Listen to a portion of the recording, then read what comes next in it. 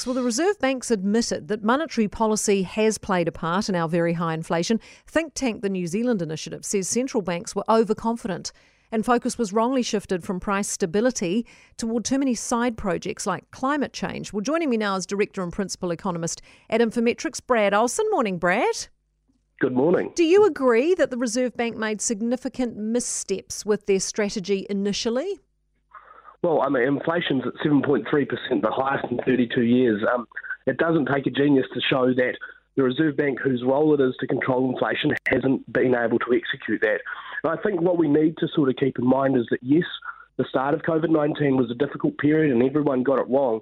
But when the facts changed, when the economy started to shift, when we saw inflation starting to come forward, we had to react. In fact, we took far too long to move from one foot to the other.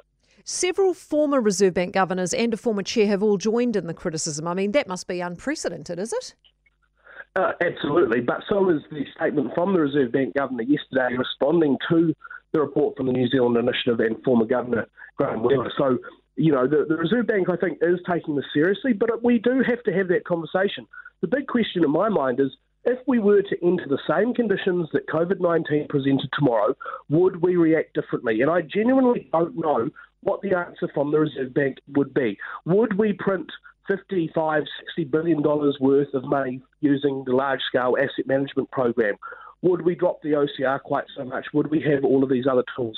What is the focus as we start to emerge and look back at our COVID response? Because this is huge. At a time when we've seen inflation go to a 32-year high, you had a huge amount of government stimulus, you had a huge amount of Reserve Bank stimulus.